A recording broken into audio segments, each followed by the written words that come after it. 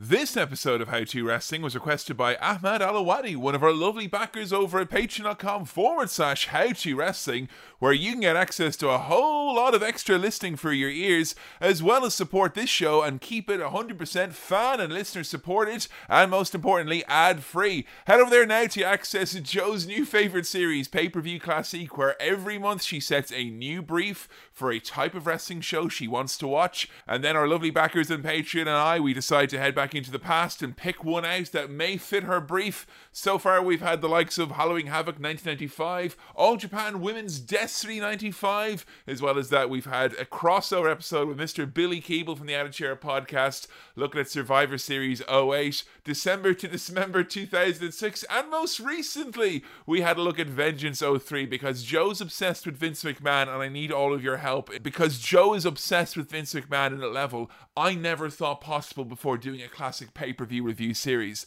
As well as that, you get all of AEW reviewed, you get all of WWE reviewed, pay-per-view recaps, Q&A video episodes from Joe where she answers all of your questions. No matter your budget, there's plenty of rewards on offer. And as well as that, don't forget, coming into 2021, give your project, your podcast, your YouTube series, your website, your book, your thing, give it a big boost by exposing it to our fabulous listeners here. Head over to How To Wrestling's Patreon page to find out more information about how you can sponsor an episode. But for now, it's time to get settled in, head off to the land of the rising sun, and watch one of the scariest to witness and also one of the most breathtaking to behold wrestlers of all time. It's the one, the only. It's time for How To Manami Toyota.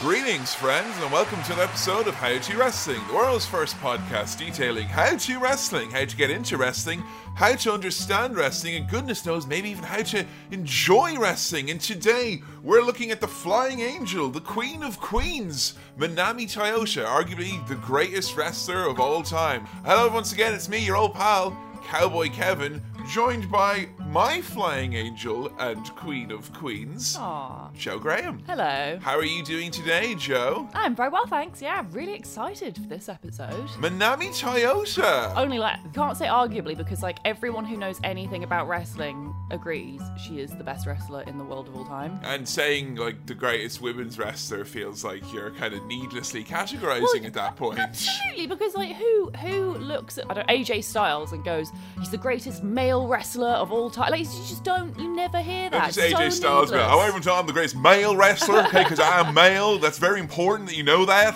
Ironically, though, AJ Styles, out of everyone, probably would put the preface male, given that he actually respects female wrestling quite a good lot. So, yes, Manami Toyota, this is someone who you have actually had a little bit of experience with before over on our Patreon page. I want to tell people about our fun side series that we've done to maintain our sanity during lockdown. Well, yeah, lockdown's happening, and we were like, wow, everything's terrible for everyone. We're stuck inside all the time. We can't go see our friends or family. We can't go see Monday Night Raw in the Manchester Evening News Arena this November. And you know how much we love to do that. We absolutely do. And yeah, we were like, we need a little treat for ourselves and for our lovely listeners. We need something to cheer us all up, I think. So we decided to do Pay-Per-View Classic, which is our excuse to look back at silly pay-per-views, good pay-per-views, interesting pay-per-views, basically anything that isn't current day pandemic wrestling. Which, honestly, you do need to gargle your mouth out a bit now and then, and Manami Toyota is a perfect cure for that. And I will say today's episode, more so than most, is done with a view to those of you who perhaps over this festive period may be wanting to look at some amazing wrestling. And as a result, I would say definitely check out howtowrestling.com on this episode page, because there'll be lots of recommended bonus viewing and all that. But over on Pay-Per-View Classique, which once upon a time was a series looking at different types of pay-per-views before you hijacked it and turned it into a series exclusively looking at the trials and tribulations of Mr. Vince McMahon. Hey, you're just lucky that I didn't just start my own podcast just about Vince. Yeah, this is Vince McMahon versus Zach Gowen Down headlines our latest episode. But we did go a while back looking for some women's wrestling. We had a few different shows that were put up. So I give a brief, basically, that's the idea, every month for a type of show I want to see. And for the one that Manami Toyota came out, I asked for a women's only pay-per-view. And I can't remember the name of the show. What was it? Destiny. All Japan Women's Wrestling Destiny 1995. Which... Bit of a misnomer, though, because it wasn't all women. No, it was mostly women. And then there were like 2 mini wrestlers. And I can't remember... Who were men. Who were men, it should be pointed out. And they were portraying famous men. But yeah, it was... Other than that, on the 4-hour card, it was all women, which was pretty impressive. I'm really gutted that we didn't get some female people with dwarfism, because I feel like that you never get to see people with dwarfism who are women in wrestling. In wrestling, particularly underrepresented, yeah. And, I wanted an all-women's pay-per-view. That was not all women. I'm disappointed. You weren't disappointed, though, when you laid eyes on Manami Toyota in the main event. She took on Hokuto in that match, a match which involved... I believe like a dark wedding dress when they're coming out at the start, a woman diving off the top, and there was a lot of iconic imagery. There were a lot of dives, and on a show that had already featured a lot of fast-paced wrestling that was kind of ahead of its time. Even now it seems ahead of its time. For 1995 it seems like looking into a fucking alternate reality. Do you remember some of the first impressions that Manami made upon you in that match? First of all, she's incredibly striking visually. She's got a great look, which is, of course, incredibly important in wrestling. But I think especially so in Japan, in Joshi wrestling, because of the structure of a wrestler's career in Japan and the way that you are allowed to have more embellishments and adornments as you get more successful and renowned within your field. Right, so if you're starting off as a young wee Joshi, you're probably going to be wearing very, very plain, basic attire. Probably been wearing like a black swimming costume. Yeah, and that's why like Asuka, for instance, is a great example. Like, she's kind of covered in all sorts of doohickeys and pieces of flair and stuff like that because she's defeated so many rivals over the years. Manami's look, I mean, I would use 2 words to describe her. I would use shiny and I would use hunk. I mean, are those correct terms for Manami Toyota? Yeah, definitely. Although, it's funny you say shiny because, like, to me, shiny is a bit more of a... ambiguous term, not necessarily so positive. I know what you... you mean greasy sometimes. I do mean greasy, yeah. I would say Manami's more sparkly. Okay, sparkly, that's all right. In that she's just, you can tell she's just incredible. She's just naturally destined to be a wrestler. It is interesting to probably spend a few moments, I think, to help folks who maybe haven't heard all the previous episodes or subscribed to the Patreon page, just a little bit of a rundown of some of the things that make Joshi, which is the... Joshi literally means girl or like young woman in Japan. Unlike in America and the West mostly, where you try and integrate the 2 rosters onto the same show, obviously still mostly kept separate, the companies that would be for women's wrestling and men's wrestling are completely separate. So if you ask a New Japan fan where the women's division is, that's apparently a bad thing. And you know what? I think it can work really well, the whole keeping the genders separate. I mean, obviously, it makes it a bit contentious with regards to, like, gender fluidity and stuff. But let's be honest, as a wrestling industry goes, I don't think many companies or promotions have gotten to that point yet. But I just think, in terms of keeping it separate, one of the advantages is the women get to train from other women. And they get to see examples of female wrestlers who have been successful in their field, and they never have their time pushed aside for a man. Yes. Which is exactly the problem that we get in every promotion in the West where there's women and men together with equal opportunities. It is always kind of hard when, you're meant to like, look to the veterans and stuff like that. It's like, I remember thinking sometimes we'd be looking at 2006 to 2010 period of time, and it's like, well, who's the veteran? It's like Trish Stratus, who's probably spent her entire career of having her time cut, you know, maybe getting the 8-minute main event here and there, if she's lucky, like, you know. If there's spanking and clothes being taken off. So, obviously, Japanese wrestling differs greatly in the kind of the culture, the style. We talked about in our Nakamura episode that there's a lot more of a basis on reality and using actual strikes in MMA and kind of synthesizing the struggle of the real, fighting sports into entertainment. But Joshi in itself is a little bit different still. I think one of the most striking differences we came across was how the women are trained and their kind of career trajectory. You mentioned a bit of it there. What are some parts of that that you recall? I don't know if this is just a Joshi / New Japan thing, or if this is a Japanese wrestling thing, or if this is even still like just a Japanese cultural thing. I'm not sure. But in both promotions, there is this culture where when you first come in, you are essentially what they call them a ring boy, where you young boy. A young boy, yeah, that's it. And or prelim girl. Oh, really? That's the name, right?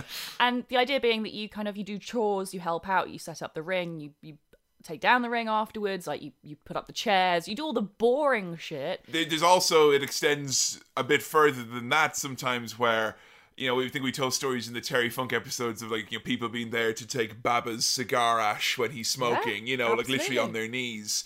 In the Awesome Kong episode, we learned as well in Joshi that there can be sometimes a bit of a strange power dynamic there. And I'm sure it's not just Joshi as well. I bet there is stories from New Japan. But yeah, there does seem to be, and I think you get this in a lot of wrestling schools where there's this like power dynamic and not 100%. Much safeguarding. And the secrecy factor and proving yourself by how tough you are and how much you are willing to do and all that. Inevitably, abuse does happen. It's something I think, and there's some of the kind of murkier stories that we touched on in Awesome Kong.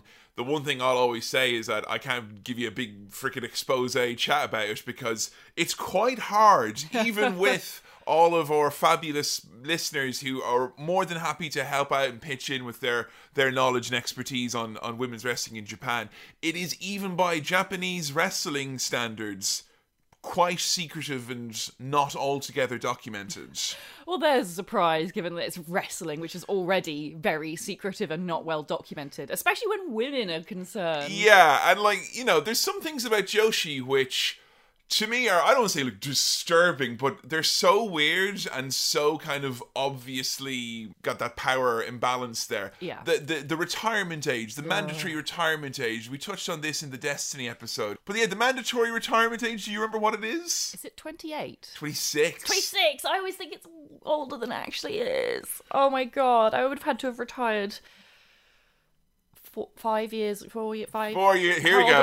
You hit 30 and you just start rolling those years down. I'm an old woman now, you see. 26 is so young. 26 years young. Little babies. Yeah, I mean, it's quite hard to see that, and that is the kind of typical path. You start off, as a prelim or whatever, you will have very basic matches where you get the shit beat out of you. Maybe as the years go on, you might get involved in some tag teams or some multi-person matches. You might get on some kind of bigger shows. You might get a bit of notoriety. Then you might get a character. This is a slow story. It's Japanese storytelling in wrestling. I absolutely love it. And I think it's something that the West could do.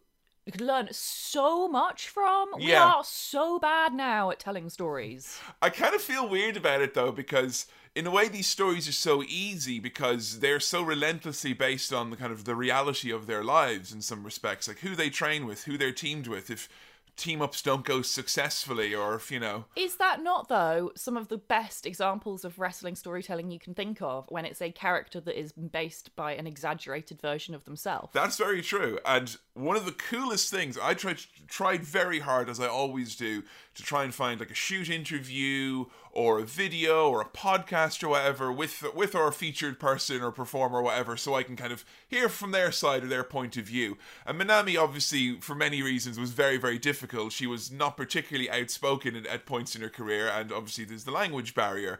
Didn't find an Art of Wrestling episode with her. However, I did find her first ever interview, which was done like way, way back when she was like 17 or 18 or thereabouts, and it was translated, and it was all like, there was a bit of a culture gap there, because there was a person saying like, I think that you look like that you are a nice girl when you wrestle, and she's like, haha, of course I do. And then the interviewer's like, but I know actually that you're a sadist. And then she's like, haha, oh you.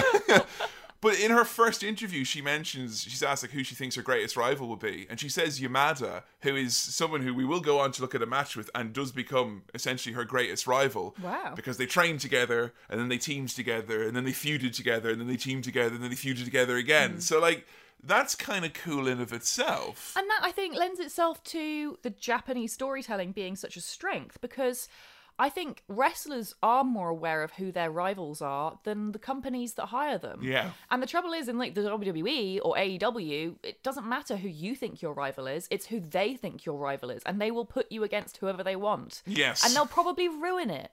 So obviously, like we've talked about, we mentioned earlier, there's a little bit of that the Japanese style, or what were some of the kind of the traits of what you might expect. Usually with the men, like, well, a lot of things you expect, the hard strikes, the submission moves, the kind of the takedowns and whatnot.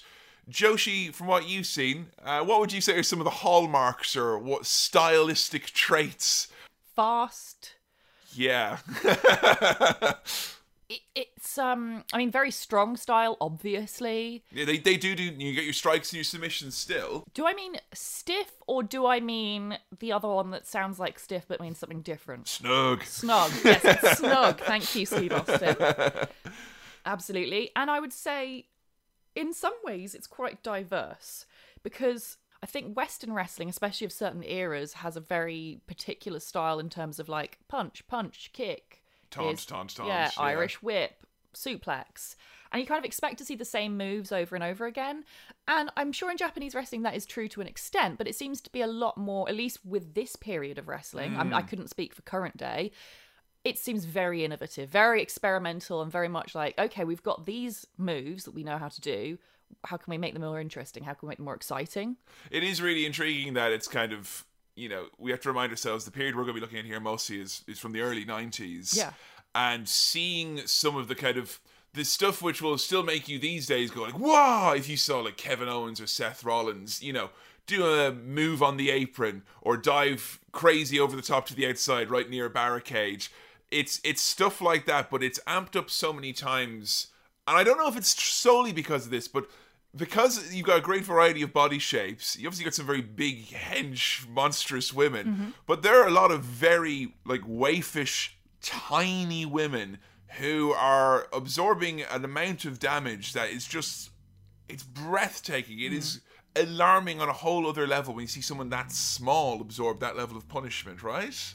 Yeah, and it's interesting as well because I think the way selling happens is kind of different to the way Western wrestlers sell. Yeah. Like, I feel with Western wrestling, there's this whole issue of, like, you have to hide the real pain that you're in, but sell a fictional pain. Yeah. And with Japanese wrestling, it seems to be, it's not quite the same. And I'm so sorry if I'm completely ignorant about what I'm about to say, but it seems to me more like they take the real pain that they are experiencing and know that their opponent is experiencing and, like, telling a story with it. Right, yeah, I see. So they're kind of, like, almost going with the flow, so to speak. Yeah, it seems a lot more natural. I feel like I hear a lot more grunts and not just silly, like, oh, they're doing the move, so they're going to go bleh type of grunts, as in, like, anguish, pain.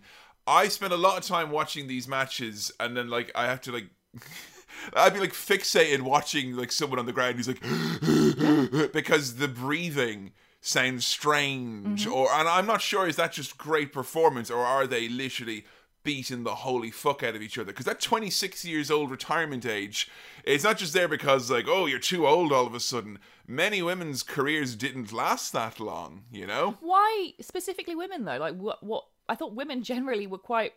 Like, I mean, we live longer than men, so why would we have to retire earlier? I think there is generally, like, there's a number of factors there, obviously. I think there are a lot of cultural factors about the role of women, particularly. I'm talking about this retirement age. I don't think that's the case now. I'm talking about, like, classic Joshi, which would have started in the mid to late 50s and, carried on into the kind of the mid to late 90s before it had a kind of a dark period. You want to learn a little bit about the kind of potted history of that, surprisingly enough, or Mae Young episode, because there's a lot in there about all of that. I think a lot of it is that many of the women who are involved in it are of a lighter frame, and I think are slightly more injury prone, and not necessarily that, like, hey, a man would not get that injury, but it's just that if there's this prevailing culture that if you hit your mid-20s and you get injured, you're meant to retire, or you're going to have to retire anyway, and then you get an injury that's going to have you out for 6 to 8 months.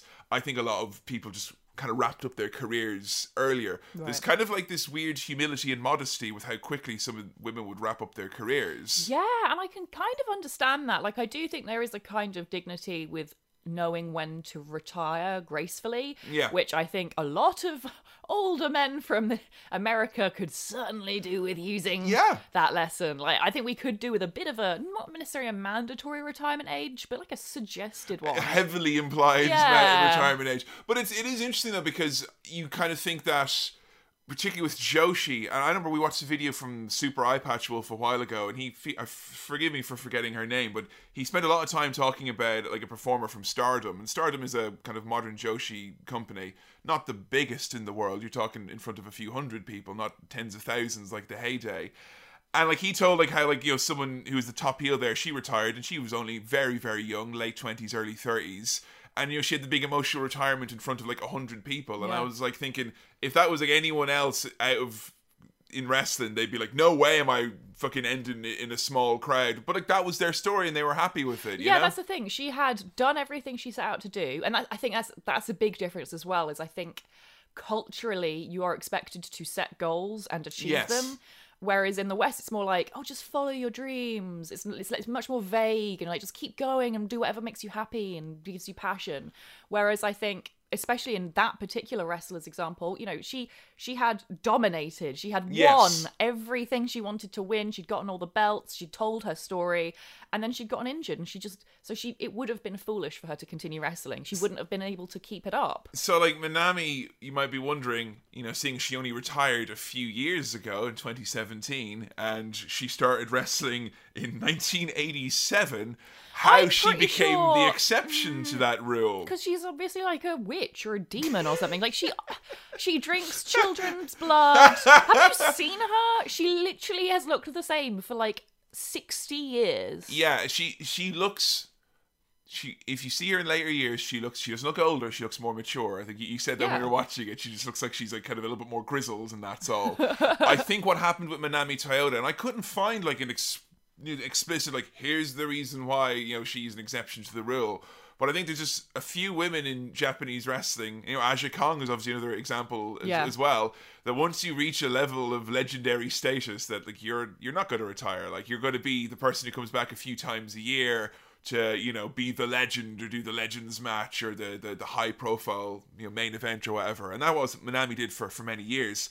Started at the ripe young age of 16 years young, did Manami, when some friends told her just to watch some wrestling. And she was like, oh, okay.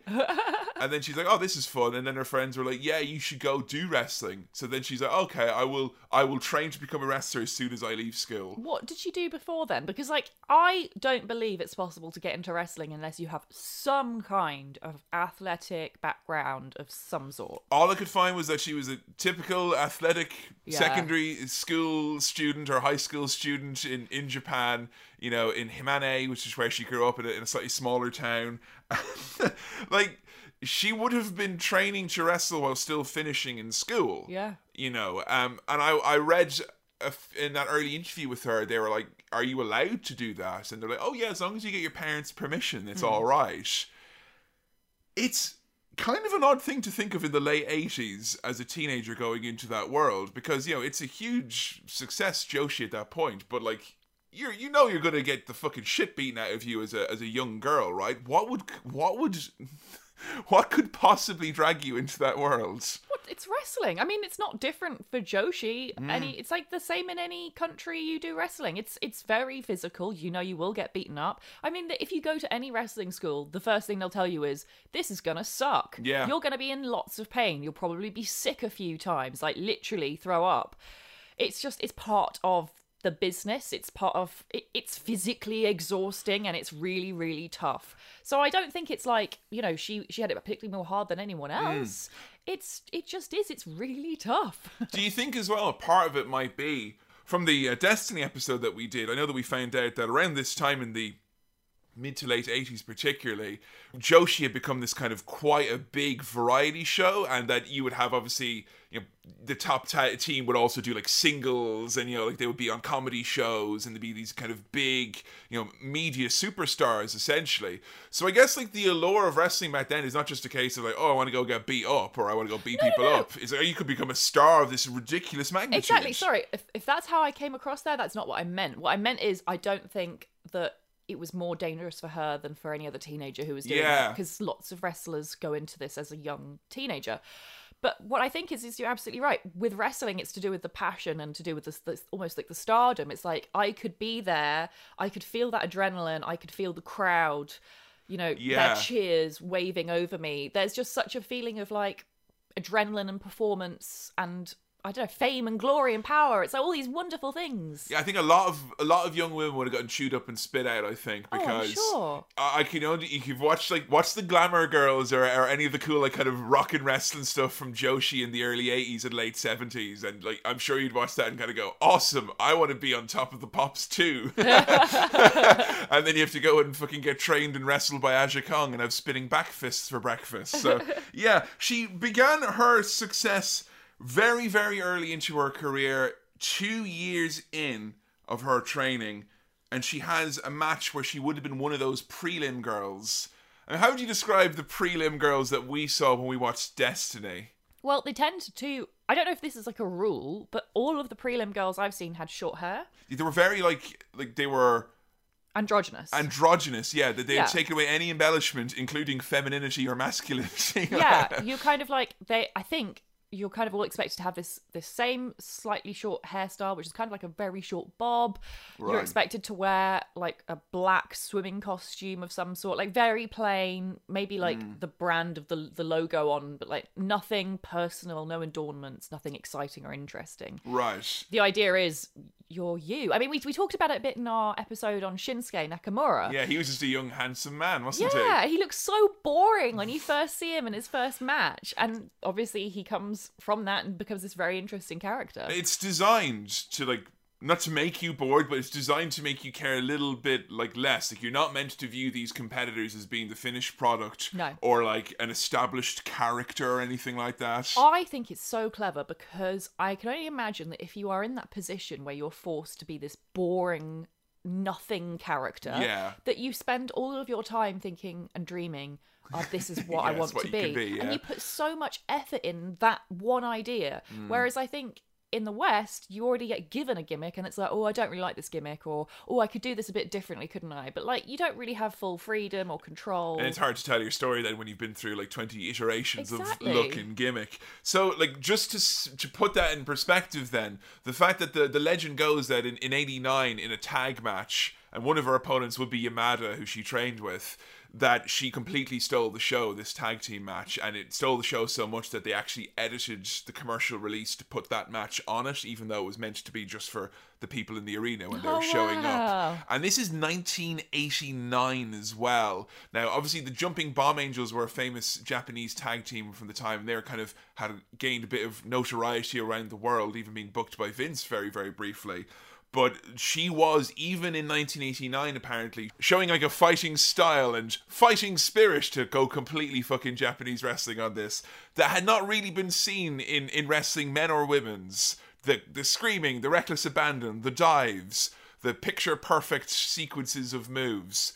Manami really reminds me, in many ways, of someone like I don't want to just use male examples, but like someone like a Ric Flair or a Sting. And a Ric Flair or a Sting? And I pick those simply because very often in the matches they go into sequences of similar moves. And Flair, I remember that Sting Flair match we watched where it was like, chop chop, press slam, corner splash.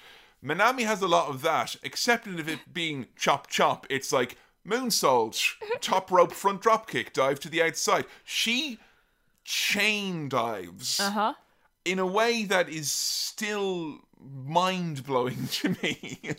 She reminds me of, or should I say this person reminds me of her, Casey Catanzaro. Yeah, a little bit. I don't think she's wrestling anymore, unfortunately, but she was similarly like... She has come back, actually. Oh, really? She has, yeah. Oh, that's great news. She was very small, flip-de-doo, would do moves that, as far as I was aware, I'd never seen before. Like, changed moves that you kind of were familiar with and did something different with them. So fast, but also very what's the word? I don't even mean strong, even though they are strong. It is like this tenacity, this fearlessness, like Yes. this lack of hesitancy. Like, I might hurt you, I don't want to, but I might, like, and I'm not afraid of that. Reminds me of Sabu a little bit as Yeah, well in that or- respect. The commitment to jumping off something. Honestly, it reminds me of Sasha Banks. Like, Yeah. she, For yeah, better or for worse, though. yeah, the kind of the fearlessness of it. Yeah, and I think like it is worth bearing that in mind that very often people of a smaller stature, and I don't just mean women, because I saw this, very often with like just shorter men or shorter wrestlers, is that the ring often can seem like it's not designed for them, and that the ropes are too hard, or that the ring is too big, or that Yeah, it's too much space to cover. The ropes are too high, or yeah. And despite the fact that she is in place of this fucking concrete ring for most of her career, to say that she like owns it is an understatement. Shall we get into a match then? Yay! We're going to start off from 1992 as Manami Toyota takes on Kyoko Inoue in All Japan Women's Wrestling. And I was very excited for this because I believe we saw Kyoko in the Destiny show as well. Yes, She has yes. a vague Ultimate Warrior color scheme. Yes. So anytime you pop on a bit of Japanese wrestling, if you don't speak the language, it's still important that you watch the promos so that you can gauge the fire. And I don't know why, but I feel like every single Joshi match I've ever watched, two very polite women come out beforehand Yeah. and very calmly speak and make you kind of go, oh, okay. That's the difficulty though, isn't it? Because you have no idea what they're saying. And as you say, like, they could be talking about being sadists and stuff, but because they're standing there very polite and talking to the interviewer like, hello, yes, I'm going to have a match now. You just assume that they're saying like, Yeah. good spirit, I'm looking forward to this show. That's what I figured. I figured that they were looking forward to the match because I think this match is definitely like two beloved baby faces who were squaring off. They both seem very nice, polite young women. With 0 words translated, I summed up the storyline as this. Kyoko is very eerily calm, whereas Manami Toyota is oppressively demure. What will happen tonight? Imagine an angle like that in like WWE or AEW, like two female wrestlers, one is calm and one is demure. It's two, and they're gonna beat the fucking Yeah. shit out of each other. I knew, like, even though I've seen many a Manami Toyota match in my time now, every time she comes out, I still have this kind of like, oh, there she is. She looks, kind of quite unassuming in many respects. The nice fan favorite, waves to the audience. Doesn't give you the sense of the fucking chaos that you're probably about to witness, or the zaniness that's about to unfold. Her ring gear is very kind of there's kind of a grandeur to her ring gear. An elegance, I would That's say. the words. Yeah, she's got this. It's her ring gear is always black, which is very consistent. And also quite brave because, again, in Japanese wrestling and like Joshi and stuff, black is generally associated, as far as I know, with the younger, newer wrestlers. Or it could be associated with, you can take the colours to be what you want them to be. Right. But yeah, very often, like, the heel colours are kind Yeah. of associated. Or like the lack of colour, like monochromatic stuff is usually viewed as being kind of less ornate or whatever. But I think it's her own style Oh, for no, sure. absolutely. Yeah. And it fits her perfectly. It looks very dramatic, very kind of glamorous and elegant, but also it looks genuinely athletic. Like, she wears this black coat with a few adornments at this point. I mean, she's been wrestling 3 years, so it's pretty impressive that she's got such an embellished look already. She's got a few of them little rhinestone-y bits. Yeah. Diamantes on her arms, yeah, and she's got like a bodysuit. Is that what you'd call it? Yeah, it's like what an ice skater would wear. Yes. That type Oh, of a that's body, exactly the long it. sleeve and all that. Yeah. And she probably has the same number of spins and revolutions in her as a typical Olympic ice skater. Something about Manami Toyota, which you pointed out early in this match, and I was fixated for the rest of the matches, was the fact that she has got legs like a fucking traction engine. Oh my god, I'm obsessed with her legs. They're She's not like literally- traditionally thick with 2 C's now, but they are definitely like fucking powerful thighs. They're just amazing. I just can't stop every time they're there. I just have to like just stare at. I like kind of want a figurine in my house of just some legs like that. Like they're gorgeous. They're like such a cool shape. Like you can tell she's really, really strong. Yeah. But the thing is, like, because she's quite small as well, like her legs aren't long by any means. They're quite short. Yeah. But they just look so strong. Yeah, and yeah. like, but not in like a kind of vascular way that you might get these days. Like she's not like no body fat on her or anything. No, It's she's just they look sturdy. Sturdy is the fucking name of the game, and to say that she's got the fucking balance of a mountain goat. Yeah. And the speed as well. The speed. I love, like, almost every match of hers I've ever seen. She'll pretty much always jog or run to the ring, and then the first move they do, like, a mirror dropkick where both of them will run high octane and just kind of go, yeah! Like it's the start of a big fucking dramatic battle.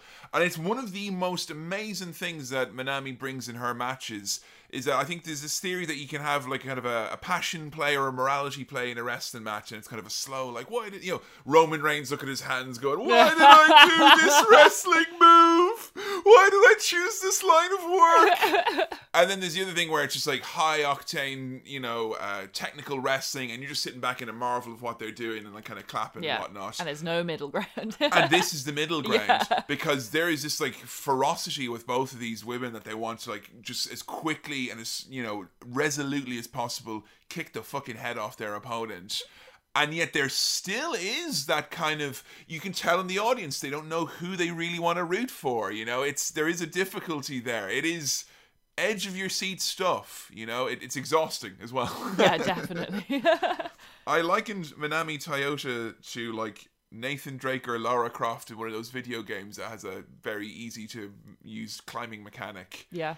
She kind of is the only person I've seen who climbs around the corner of the turnbuckle when she's thrown in. So, yeah, and so fast, and quite often in wrestling these days, you do see people run up the turnbuckle, and then they might even run up a second turnbuckle. Ooh. But they'll do it quite slowly, and they'll steady themselves along the way. Manami has this, I don't know if it's like ring confidence or just practice or skill or she goes up like a spiral staircase. It's really weird. She runs those ropes like up and down them and around them and that ring like a child runs up and down their childhood stairs. Like she just knows every footing, every foothold. She knows exactly where she needs to balance. There's none of this like looking down to steady herself and make sure her foot's in the right place. She just knows. I don't think I caught a moment of miscommunication of a moment where a referee and a performer or two performers had to say, right, what are we doing here? Yeah, no pausing, like, okay, wait for them to get in their position. Okay, here we go. No time was killed. Nope. All these matches we were watching are around 30 minutes plus minimum, and there was no downtime. It was all meat, no fat, let's just say. Now, Manami was very much a sympathetic babyface in that she gets the unholy bejesus knocked out of her in most matches. Yet, most of the moves she received in this match, you relate to me, Joe, that you want to have done to you first thing in the morning. Yeah, some really nice stretching going on here. The special surfboard one you liked particularly, with the foot in the spinal column. Yeah, like this. Here we go. I just wish I had a foot on my back right now. I mean, if you turn, I could probably do, yeah, if you want me to. I think I'd need to pee first. Yeah, that's all right. I'll accidentally squeeze the piss out of you. Don't do that. You wouldn't want that. She has an amazing nickname. Todd, good friend of the podcast, sent in a tweet to tell us about this, which was the fans, because of Manami's ability to absorb inhuman amounts of punishment, that she was given the very atypical Joshi wrestling nickname of Zombie. And sometimes the fans would chant Zombie at her because of the stuff that would happen to Manami. Wow. I mean, if you told me a wrestler who like kind of gets beaten up a lot and sells for most of the match, I'd usually be like, yeah, I don't care about that. But it's fascinating to watch her. This sounds so hard, but it's fascinating to watch her in pain. Because as you say, she displays anguish. Yes. Which you don't get to see very often in wrestling. Like occasionally in a really emotional storyline, like as you say with Roman Reigns, once a year you might get some anguish.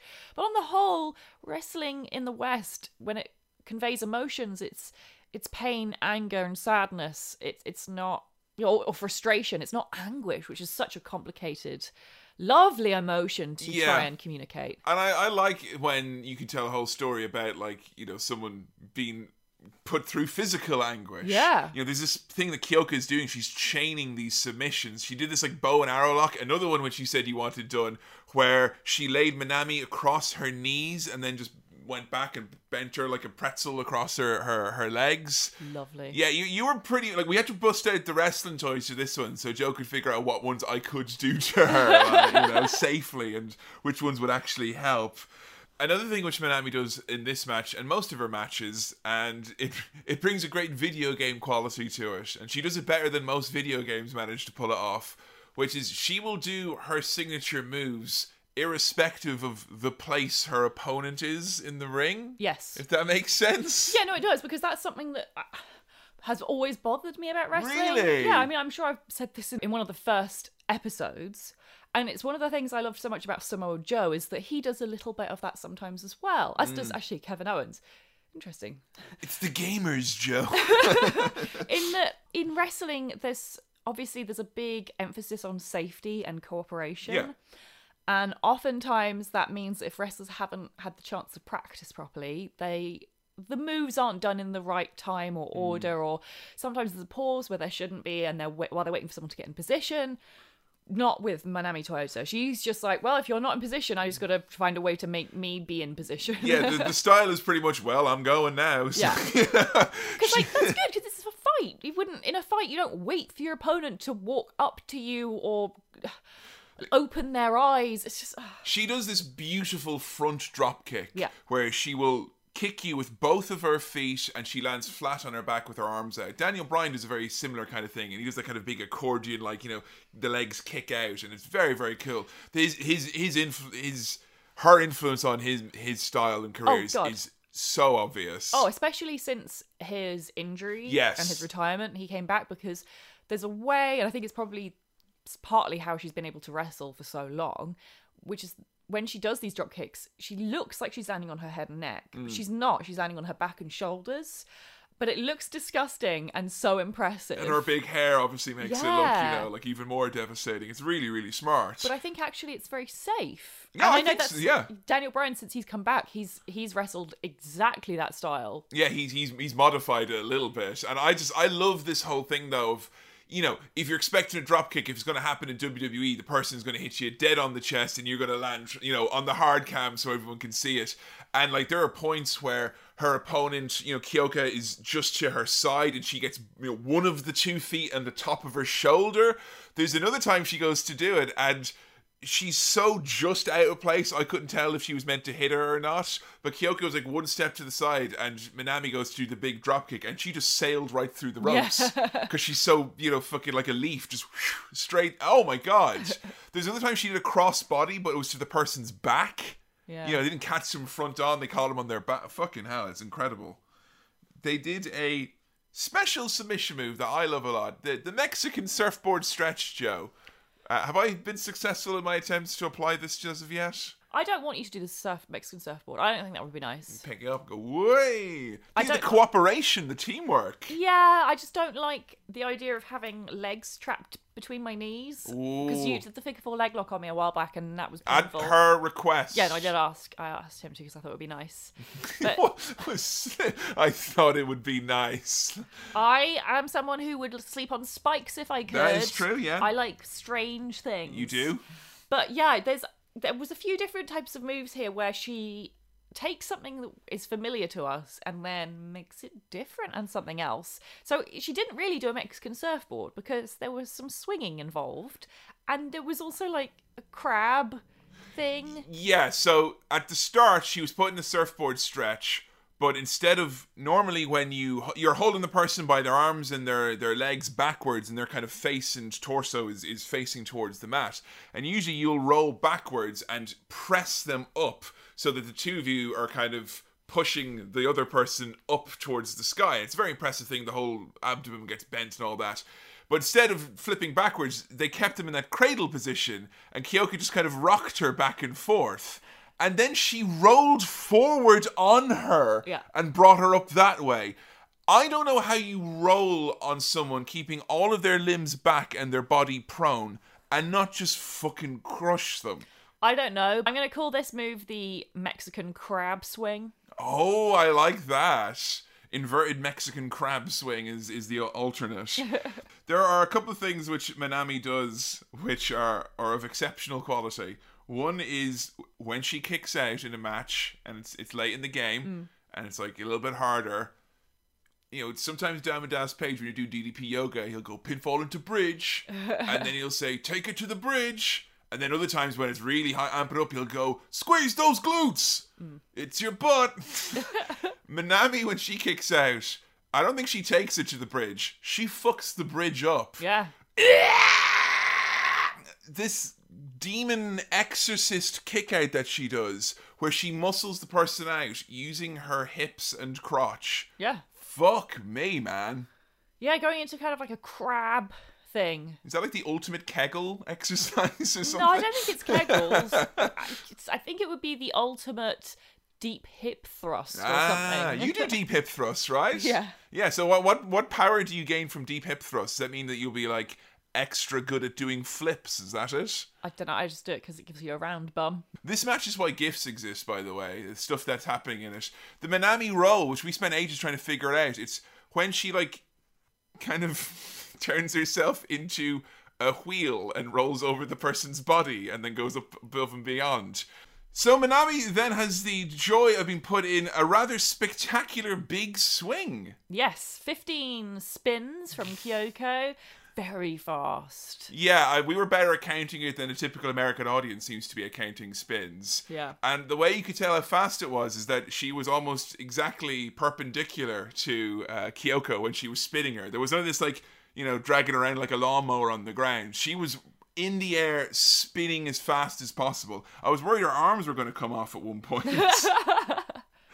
It bodes badly for modern wrestling watching when a lot of the moves here were just like way more impressive versions of things current wrestlers do. Yeah. Like Kyoko does this, you know, Darby Allin in AEW, he does the coffin drop where he just jumps backwards with his arms crossed. Oh, yeah. She did that, but she ran it across the ring and did a running, jumping springboard version of it. Incredible. You know, it's only 17, no, 20 minus... Are you working out how old this match is? 28 years? I could have told you that because it's the two... It was two. You were wasn't it? 2! Yes. Fucking hell! Little 2-year-old. This is absolutely ridiculous. So yes, Manami, not 1, not 2, but 3 dives in a row, and we just get this insane sequence of near falls towards the end. Kyoko keeps hitting her with these big old power moves, and then Manami hits her spectacular finisher, which I wrongly called the Queen Suplex. And I called it that because there was a video game where you could get a character called Black Widow, the WCW game on N64, and it was just Manami Toyota with a different name, and they called her finisher the Queen Suplex. It's not actually called that, it's called the Japanese Ocean Cyclone Suplex. Wow, what a name. What a fucking name! And Manami picks up the win in this very breathtaking, outstanding matchup. Yeah, I liked this match a lot. It was some really excellent wrestling. Clash of styles, which I really liked. Oh yeah, in what way? Well, that we had like a lot of submissions and power against like dives and, you know, rolls and flips. Yeah. You know, that was really cool. Felt very NXT for me, someone who only started watching wrestling with NXT in 2016. Like there's, as you say, so many moves from like Sami Zayn and Cesaro and stuff that like... The influence is obvious, Yeah, the influence is obvious, but as you say, like she does it better and faster and more interestingly and with a twist. I think if you're kind of questioning the best wrestler in the world moniker, I would just say, like, I've no gripes with it if you view it from who can do the widest variety of maneuvers with the highest success rate and quality. Do you know how many 5-star matches she has? How many? 17. Wow. Which is, I believe, a record of sorts. Yeah. She's one of only 3 people or 4 people in the world to receive multiple 5-star matches on one night. And this is from Dave Meltzer. This is from Dave Meltzer. She got her first 5-star match when she was 18 years old. But never mind about Dave Meltzer and his smelly ratings. How about your ratings? Because not many people have gotten 5-star match ratings from Joe Graham. That's true. She's a lot harder to impress than a young nubile Dave Meltzer in the 90s in Japan. So what have you got here? So I gave this match 4 stars out of 5. Ooh. For the excellent wrestling, you know, obviously, Yeah, I didn't get a perfect score because of the lack of story, which I think will be a bit of an uphill battle for me, obviously, not speaking Japanese. Yes. And I must admit, like, even with the help of, even with the help of our listeners, and even with there's some really great resources out there, great podcasts, great websites, dedicated to helping you kind of break down the barriers and get into Japanese wrestling, stuff like that. And while New Japan Pro Wrestling have certainly done a much better job in recent years of reaching out to the West and letting everyone be able to watch their service quite easily, I'm still left often splitting hairs and pulling the few other ones out, wondering why it's so hard to get this content. It's really hard to come across. Yeah. And a lot of the matches that we were recommended were ones that were like, 2 years ago someone had uploaded them onto YouTube, but that Joshi account you all like got taken down. So like, what do you do? It's kind of, it's money left on the table, I think. People would love this shit. Yeah, but I guess who owns it? I think it is technically... It's because in Japan, I believe, like, the rights will be owned by all different kind of corporations and such like that, I guess. I don't know. If I was WWE or someone looking to make my streaming service have a bit of something special, this would be it. As if they're gonna do it. What? Like, you have all the fucking NXT UK pedophiles watching old New Gen matches talk about how inspirational they are. Why won't you have the women watch these matches and talk about them and, like, introduce a playlist from, from the top women's wrestlers talking about these great women's wrestlers, and maybe we can up the standards a bit. Then inevitably the discussion will be had of why isn't women's wrestling as good as it used to be in 90s Japan? That was something I wanted to ask you about. Like, were you surprised by, like, Manami, like, Meltzer has went out of his way to always say, as one of the preeminent wrestling journalists, that she's, one of the greatest performers of all time. They did a poll in, like, 2009 where it's like, she is the greatest women's wrestler ever, like, past, present, future. Were you surprised, or do you get any surprise from Dave Meltzer's love of Japanese women's wrestling, given his lack of enthusiasm for some of the women's wrestling in recent years? No, because Dave Meltzer likes good wrestling, but it's funny, he's kind of sits in between the places of being a journalist and being a critic, but he lacks, I think, a lot of the skills necessary to be a truly good critic. And a lot of the nuance for being a journalist, perhaps. Yeah, in that I think he's able to, give his opinion, great, and explain why his opinion is the way it is, but he lacks the forethought to be able to go, okay, so why is this the product that we have? Like, he hasn't quite been able to go that many steps to go, because he obviously, he likes women's wrestling, he doesn't dislike it, but he often says, oh, it was better back in the day, or it was better in Japan. And I think the trouble is, he automatically just goes, oh, that's just because the wrestlers aren't as good, rather than, okay, there's a lot of very complicated reasons why they're not being pushed. The wrestlers don't get the opportunity to be as good and stuff like that, and it's always worth bearing in mind, during all this period in the mid-90s and stuff like that, the few women who were being trained in America were being trained with the men. Like, that's the thing that always just flabbergasts me, about all this. It's just, it was kind of a willful kind of cutting of the legs of women's wrestling. And this was a match now we're coming up on next, which broke the star rating system back in the day. And everyone was talking about Kenny Omega, how he had a 6-star match, a couple of years back. But that match that we watched, you may have given it 4 stars. Dave Meltzer gave it 5 stars and what appeared to be 3 plus signs as well. Okay. So not 6 stars. And if I get the pluses, because if they were asterisks, you'd think, oh, it's a 5-star match, but 3 outstanding criteria that need to be addressed. I feel like we need a non-cinema match rating system where it's like, I give this match, I don't know, 1 singlet and 3 cups of soda. I give it 2 stars and 3 bags of soda for 1 bottle of bubbly. So coming up next is a match which was, everyone was like, I don't care what you do for Manami Toyota, if you have to do this match. Like, people are talked about this in hushed tones in terms of its importance and how it struck them and whatnot. We're going for title match, but it's also hair versus hair, as Manami Toyota takes on Toshio Yamada, her old training partner turned tag team partner turned bitter rival. And the whole thing about it was that Manami was kind of flashier, she had more success, so she kind of outgrew the tag team and she became more of a solo star. And then when Yamada tried to get her own career going. She was having success, but anytime she came up against Minami, she always lost, or she always ended up having a draw, and she never was able to do it. Until finally, and Minami's getting a bit cocky at this point because she's beaten her so many times, finally Yamada does manage to beat Minami in a non-title match, and in a fit of fury afterwards, Minami's like, well fine, if you think you can beat me, put your hair on the line, we'll have it for the title then.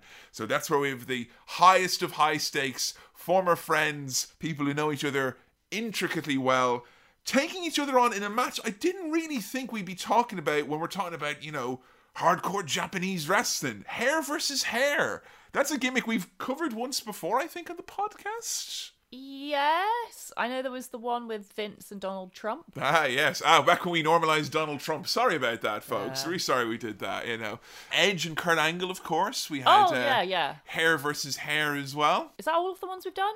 I think so. I believe so, yeah. So, is this like, were there hair versus hair matches generally around this time? Hair versus hair is one of the main places you would have found it is actually Mexico, because very oftentimes if you didn't have a mask to put up on the line as a stipulation, the hair was something which was kind of almost equally a prized a possession. Yeah. Chris Jericho, when he was a young lad in Mexico, would have had to put his lion heart locks on the line several times, and very often what was done in American wrestling was that it was usually like a heel who had kind of, you know, very nice hair or whatever it was, and maybe it was a heel who was actually balding anyway, and they wanted to do a whole gimmick based around that. There was one I'd heard that they wanted to do, Honky Tonk Man. It was the greatest never used gimmicks ever, where he wanted to lose a hair versus hair match because he had the Elvis kind of pompadour or whatever. He wanted to lose the match and then come out next week with the most ridiculous fake Elvis wig ever, and then claim Jimmy Hart had this new tonic, and they'd start trying to shill the tonic. Like, it works, baby! It's unbelievable! It grew his hair back in an evening! Two women doing a hair versus hair match, does that have any kind of different repercussions or anything like that? Or is it got kind of strange vibes? Would you reckon there's been many women's hair versus hair matches in time? The only one I've heard of was the famous one with was it with Molly Holly? Yes. Where she shaved her head off, or she propositioned a hair versus hair match so that the women would have a match on the show that they were on. WrestleMania 20, they were going to bump the women's championship match between Victoria and Molly Holly. Fucking hell. The reason is, though, they already had a women's match. They had the Playboy tag team match of Stacey and Jackie against Tori and Sable. So, like, you don't want to have too many women on your card. Fuck's sake. But yeah, that is, Molly Holly like gave her hair for women's wrestling. Yeah. So, what were you expecting from the stipulation of the hair versus hair involving these types of wrestlers and these types of women? Wasn't expecting anything. I was completely going in with my eyes shut. That's not right. But yeah, I wasn't trying to expect anything because I've only seen 2 hair versus hair matches and none involving women, and certainly none involving Japanese wrestlers or in a Japanese promotion. So yeah, I had no idea. And you didn't know anything about the outcome or the aftermath of this match before you watched it? No. Ooh, people are excited to find out. Very distracting in this match. Please correct for me to do any additional viewing. The referee had horizontal stripes on his shirt. Didn't like that. Why? Because it's meant to be vertical, like it's horizontal. You said he looked very European. Yeah, I said he looked French. Like he was carrying a baguette. Like if the Beano was through a crude approximation of a French person. This match is kind of different pace from the last one in the respect that Minami is much more in control. I guess the story is meant to be that Minami is the flashier, the more successful. And like they have very strikingly different looks and styles. Because Minami is, long hair, a little bit more embellished this time, a little bit more kind of grandiose, I would say. Yeah, definitely. Yamada looks quite plain, considering. Yeah. Considering, like, she is of equal experience. She has, obviously, a bit of colour and stuff like that. She wears kind of purple and green, but, she has the short hair. And what I found really interesting about this is that almost all of her moves were like submissions and such, but she still was able to do this really super fast, like if, running the ropes, keeping up with Minami, Minami would do one of her crazy kicks and it would be turned into a submission. Usually when someone does those grapply things, they're usually kind of going to be a bit of a slower match, I would have reckoned. I mean, this match was much slower than the first one. I think so. Especially at the start. It did take a little time to warm up. This match was quite like a dance, I found. Oh, yeah? In what way? Well, lots of like limbs being caught. Like there was a lot of this kind of someone would dive off something and then their hands would be caught in their shoulder and they'd give this dramatic look and then it would be turned into this big twisting sequence that would then happen from that. It looked like dancers fighting or fighters dancing, probably. Contemporary dance, very good. You've brought that up before in the I have. podcast. That's the type of dance that wrestling most reminds me of. Yeah, it's really good. The only thing they were missing here were some blue lights and then some like kind of allusions to incest, and then it would have been proper. They did this really cool move, which reminds me of something I used to do in like the playground with my friends. Oh god, I'm really scared looking at the list of moves here. Which one was this? It's the one where they rolled around together with their legs out. Yeah, I'm calling it Around the World because it's very like, it looks very silly. They're kind of like upside down with each other. I don't know how to explain this. One of them's upside down, one of them's not upside down, but they both have their legs out and they're both like rolling around in a big circle. Yeah, it's kind of like they're in a regular kind of pinning position, like with the person's legs up around. It's this infinite roll that they do. Yeah. We've seen like other like wrestlers do it before, I think, but there was a fluidity here. Like she was aggressively rolling the person. It was like, really fun. They're gonna get would you get a headache after doing that? Because it felt like you get a headache after doing that. I think you'd just be a bit dizzy, wouldn't you? Yamada does bust out a couple of spin kicks here, and there's a few that she just so casually does to Minami, and oh my god, I don't know, is it the hair that she was able to kick the hair, or is it just the fact that Minami falls like bones out of a bag? Oh my god. The noise from the crowd when Minami starts making her comebacks, she like has this, the crowd were unlike any Japanese crowd I'd heard. You'd mentioned about not really hearing Japanese crowds chant people's names as much. Yes. But Toyota was something we heard constantly in these matches. Yeah, I thought I could hear a few different chants in this one, and I I'm think not the Yamada sure. ones maybe as well. Maybe, but like I'm so bad at recognizing chants even when they're in English, Yeah. and so I am very worried that like anything I heard was just imagined by me. Maybe they're chanting zombie in Japanese. Could well be, yeah. There were some beautiful suplexes in this, and we talked a little bit about bridges and suplex bridges. What happens when a suplex has a bridge, Joe? And see if you've remembered what we learned while watching the match. It's when you do a suplex, but you keep your legs kind of curved, like you're doing a crab, and then you stay on your pointy tiptoes when you suplex them. It is very impressive, the crazy bridges that these women do. They could do the thing from Ultimate Muscle where they put the bed of nails and like say do a suplex with a bridge. Easy peasy. She does a suplex off the top rope with a bridge as well. Yeah. So to take that level of a bump but then to still be able to arch your legs up, how do you do that without breaking legs? I don't know. If I take it to the bridge too much, I think I'll break my legs sometimes. I don't know how... Her legs are just non-human, I guess. All these suplexes as well, where she like crosses their arms around in like a little kind of straitjacket thing. Now that made me very scared because I thought you're all boxed up together like this. How do you not just get really, really sore and really, really hurts? Well, I can't remember what it was I did. There was something... It's like gymnastics or dance or something, where there is something where you come behind your opponent or your dance partner or whatever, and you do wrap their arms around themselves. Yeah, the hands across. That is something you do in gymnastics. Then, yeah. Sometimes, yeah, because if you then hold their arms there and you're standing behind them, you're basically keeping their whole body tucked in, and then you have power then to like kind of move them where you want to a little bit. Okay, so it's probably actually could be safer in the right arms, I guess. Yeah.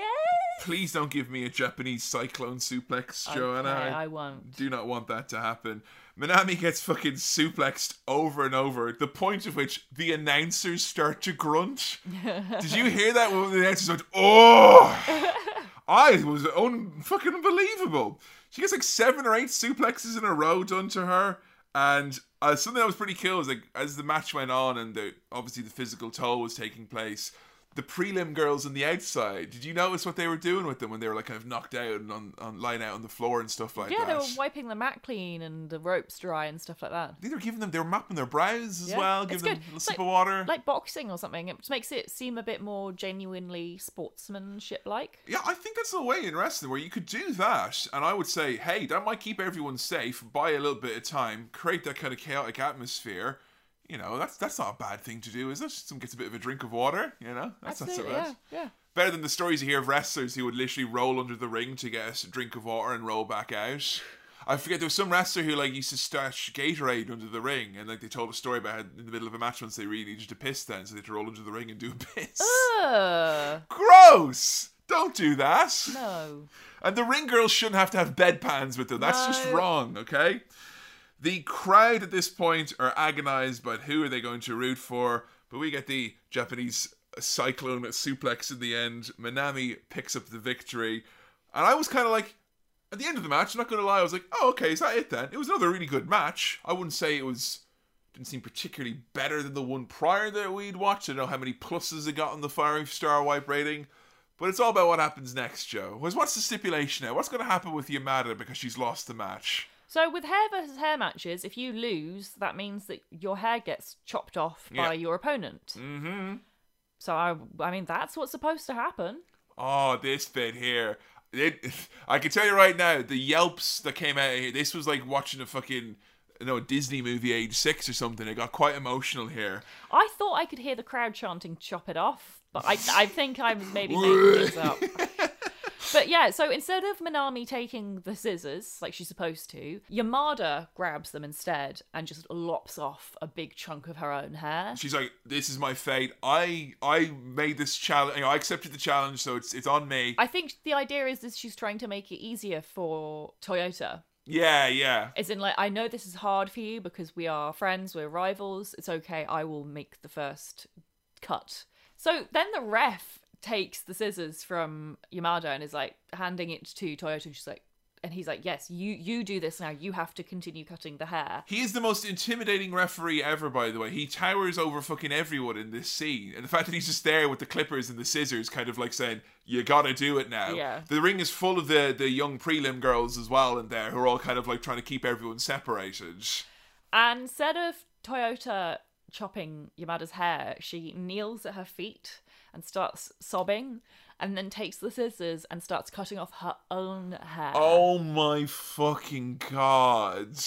Very poetic. It's so poetic. Yamada's just sitting there kind of like looking down at Toyota kind of with like respect, but also like a little bit of sadness, like, this isn't necessary for you, I don't want this. And you have this moment then, which is kind of like rudely interrupted by the referee's just like, all right now, kind of time enough for that. The ring girls are like, come on now. The referee gets in the way and is like, right, if you're not going to do it, then, well, first of all, you must do it. And then she's like, absolutely no way. She starts pushing the refs out of the way. And then the refs take them and start trying to shave Yamada. Manami starts fighting the little ring girls. These like little 16-year-old girls who are like just there and like trying to hold her back. And she's like, ah! But then she takes on the refs as well. The refs are like trying to shave Yamada's head. And... To say that now as well, for 1990, we're at like 1994 thereabouts here, to have like a woman like, in the ring, like pushing back all these men. I mean, it seems like, cool thing to do in like 2020, like Becky Lynch would be doing that, right? This is like culturally, for Japan, for wrestling, like this is huge. Like, this is a real fucking awesome scene to see in 94, man. That's awesome. Oh, fucking hell. So yeah, the hair finally gets cut now. And you have Toyota being kind of restrained by a bunch of men and women, like, while she's forced to watch Yamada's head get completely shaved thoroughly, and very skillfully done by the referee as well, I have to say. The crowd go deathly silent. Dead quiet, yeah. And Yamada's just sitting there in the chair, she's got her eyes closed, and like she's just accepting of the fact that she's lost her hair. And she seems like, I think you're supposed to feel like she's sad that it was the referee who did it and not her rival. Like, that she earned that right. And that she wanted, if anyone was to do it, it was for her to do it. Yeah, it's this real kind of bittersweet thing where you kind of feel like Yamada is like the ultimate kind of, has ultimate sympathy here, because she had tried so many times over and over again to beat Manami and to prove that she was, as good as her training mate, as good as her rival. And she finally has a moment where she's like, I might just be as good. And then it turns out to be like, not only are you not as good, you're going to have to like lose your hair now, which of course, in the context of Joshi, losing your hair is like, it's like losing one of the most important things about you in many respects. It is like your identity. And I think that's like, they did a real good job of making you feel how important it was. The emotion The was, acting- yeah. The acting is incredible. You have Yamada, as I said, like she's got her eyes closed while she's being shaved, and she's just gently crying. Sobbing, and yeah. I think I can see real tears. Oh, no, yeah, there were real tears. Minami was bawling her eyes out as well. It was... Yeah. And then they hug at the end. It's really emotional. And the crowd chant for Yamada as well at the end. It's just like, it's so well done. And you've often talked about the lack of stories of like friendship or like, you know, rivalry done right in wrestling. Especially female friendship and female rivalry. 100%. You'd never get anything at this level. Would you? Absolutely not. Can you fucking imagine a hair versus hair match between two women who are rivals and friends? And then no, it could not happen in WWE. They would never, they could never, they just don't know how to have adult female friendship stories. Well, they they just did don't that know. with, you know, Mandy Rose and Sonya did the hair cutting It's not the stipulation for same. that, but it's not really. It's not the same. It's not the same at all. This was special because they are genuinely rivals. They genuinely respect each other. And it's what I was saying earlier about the fact that it's on the wrestlers to decide who their rivals are. It's not a case of like the booking being like, oh yeah, we've decided that you two are having a match tonight, so you're rivals now. Yeah, It actually means something to them both. I just thought of when I was reading the interview with, you know, young 19-year-old Minami or whatever, and I was just thinking about this match, kind of going like, my God, like you have... You know, you and Yamada will tell some fucking beautiful stories. You know, they did continue their feud later on in other companies in later in the 2000s and whatnot. But for many people who tweeted in, they said this is a moment that rendered them to tears. You know, people have said, like, just, you know, hearing people talk about it has brought them to tears. I know and I think it's a Japanese thing. It's not just like a Joshi thing, it's a Japanese wrestling 100%. thing. Because you hear of these moments in New Japan as well, these emotional storytelling moments. Climaxes. Of friendships and rivalries that have gone on years, if not decades. And I just love the fact that they really value time and patience and the long-term memory of fans. They'll reward you for paying attention and going, oh yes, I remember, I know these two were friends when they first started training together, and as a reward for that you will have one of the most emotional matches of their career. And these are the types of things that always stand the test of time. Yeah. You know, because I can go back and I can look at an emotional moment like this from any period of time, and it will always hold up. It's a simple thing. It's a simple gold dust in wrestling. Tears, you know, that's what it's honestly, it's what it's all about. You know, you bring tears out of your performers, you're going to bring tears out of me. Trouble is though, there's tears and tears though, isn't there? Because I have often said on this podcast how I don't like how often the female wrestlers in the WWE cry, because it's often like you're not going to begrudge anyone crying here though, right? But this is a different type of crying. This is a very complicated story involving rivalry and friendship, and instead in the WWE it would be like, you're being mean to me, bitch. I'm gonna cry. They would have used the word bitch like 5 or 6 times, and then there would of course been the bit where the heel comes out and like Yamada's like, hey Minami, I've done some Photoshop of you which you could look like balls, and the crowd like, boo. I am flabbergasted that wrestling as an art form has managed to let the hair versus hair match be relegated to something that's like either like, ooh, that's bad for her specifically or them specifically, and not this like, this is a bit of who you are. You know, Drew if you knew your onions, you could make Drew McIntyre and Seth Rollins or any of them boring lads who all look the fucking same. Make them give a shit about their hair and kind of say, hey, something's going to happen here. I think it's a challenge. I think wrestling should embrace this. I think so. Yeah. Nothing wrong is going to happen when you're shaving head, unless you're unfortunate like Raven and they do it the wrong way around and they scalp you by mistake. But other than that, nothing wrong can happen in wrestling if you shave a head, right? I mean, I guess you could tell a bad story. Yeah. WWE has done that a lot of times. It has, absolutely. Or, as Mick Foley once said, I've seen hair versus hair matches between one man who was balding and the other one who had a crew cut. So, you know, we've a lot to learn. Coming up next, from the Big Egg Wrestling universe, a show that is, I shit you not, 10 hours long. And we have debated several times across time and space if we could ever possibly review a show of that length. The answer seems to be a resounding, I don't think so. Big Egg Wrestling though, I'm down for a bit of that. A bit of that. A bit of that, A exactly. bit of that. I don't, someday I think maybe we should do like a stream, 24-hour stream or something. Where we just, I guess it wouldn't be 24 hours. It'd be 10 hours. No, it would take you 24 hours though, because every time you watch something like this, how many times did we have to pause and rewind when we were watching all of our matches here? Like, honestly, many times. Too many sequences of true. cool things happening.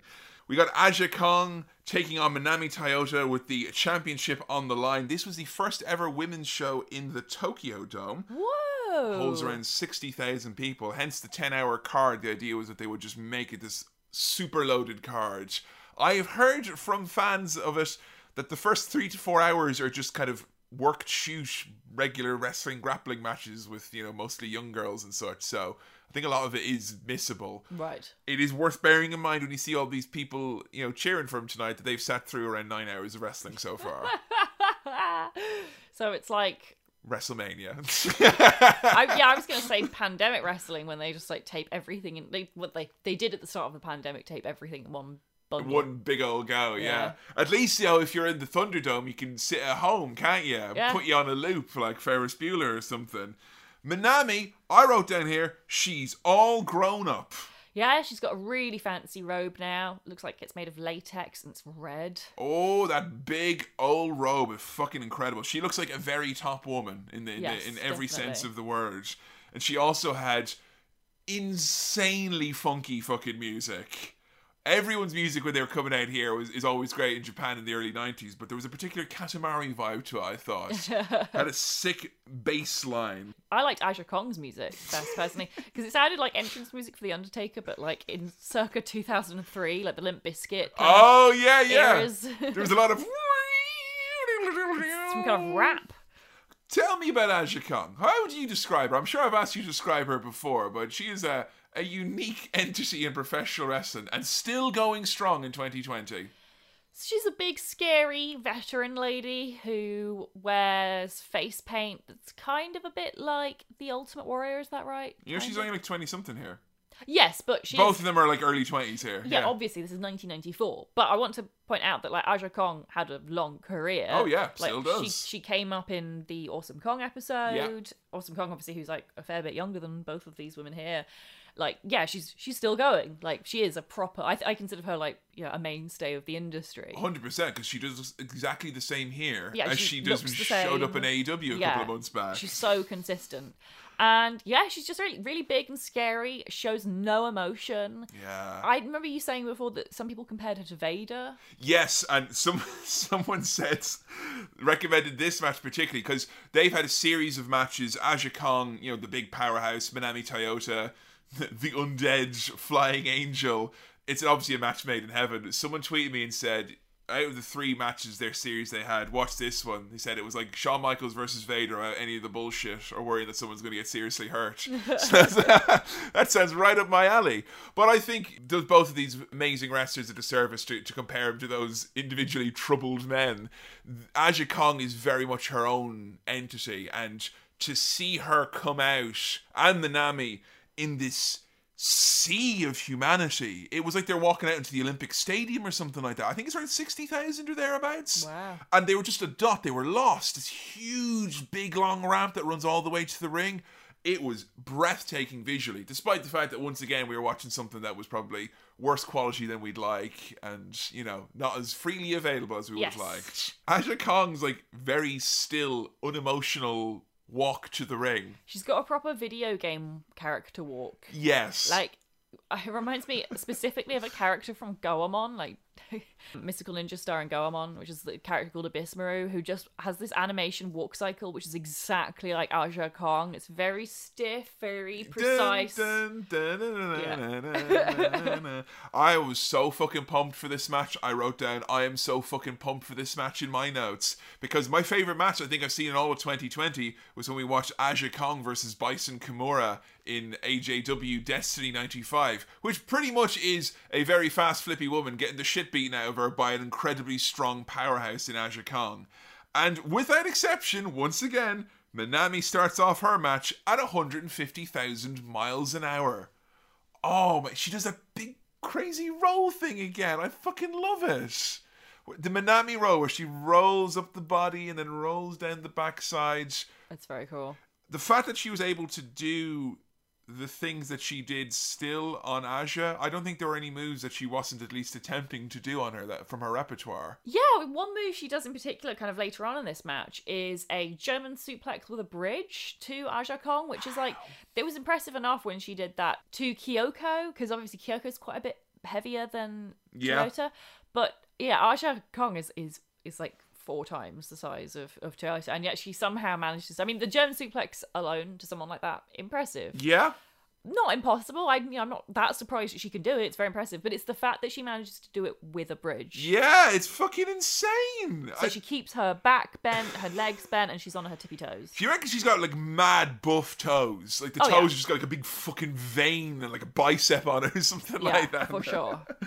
And the great little thing about this match, and this is all the matches with Aja I've been told, which is because Aja is so much bigger than Manami, every single kick out, I'm talking like when it's like, you know, shoulder block, quick cover, every kick out is that proper power, you know, the groin and the knees pointing up to the sky, just trying to muscle out, because Aja is this dead weight on top of her. And Aja Kong, I've heard some kind of bits about her, obviously from the Austin Kong episode, and a lot of it is kind of like, oh, it's the myth, this big scary wrestler and all that jazz, who, you know, chewed up rookies and spit them out.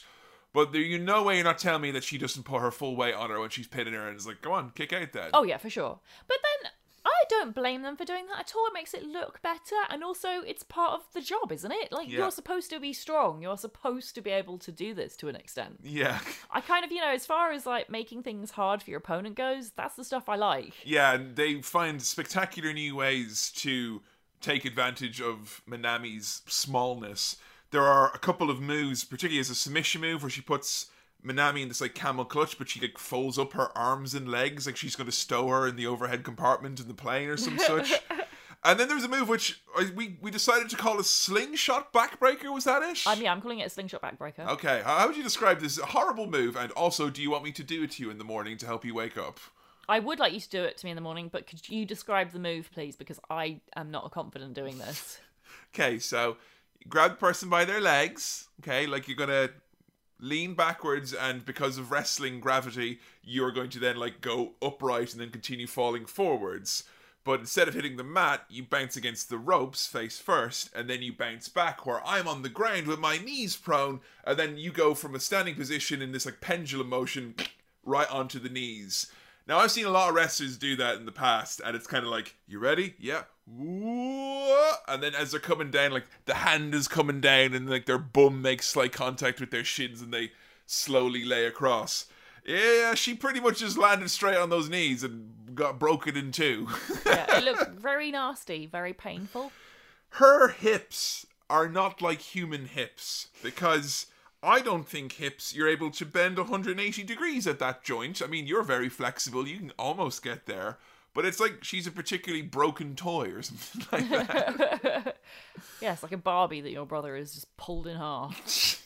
There were no Barbies in our house, so my brother didn't get to pull anything No, because he pulled them all in half. That's why. But, fun fact, once when I came back one weekend when my brother's band had come to stay the night in my parents' house, the drummer and the bass player went into my bedroom and took all my wrestling figures and put them in sexual positions.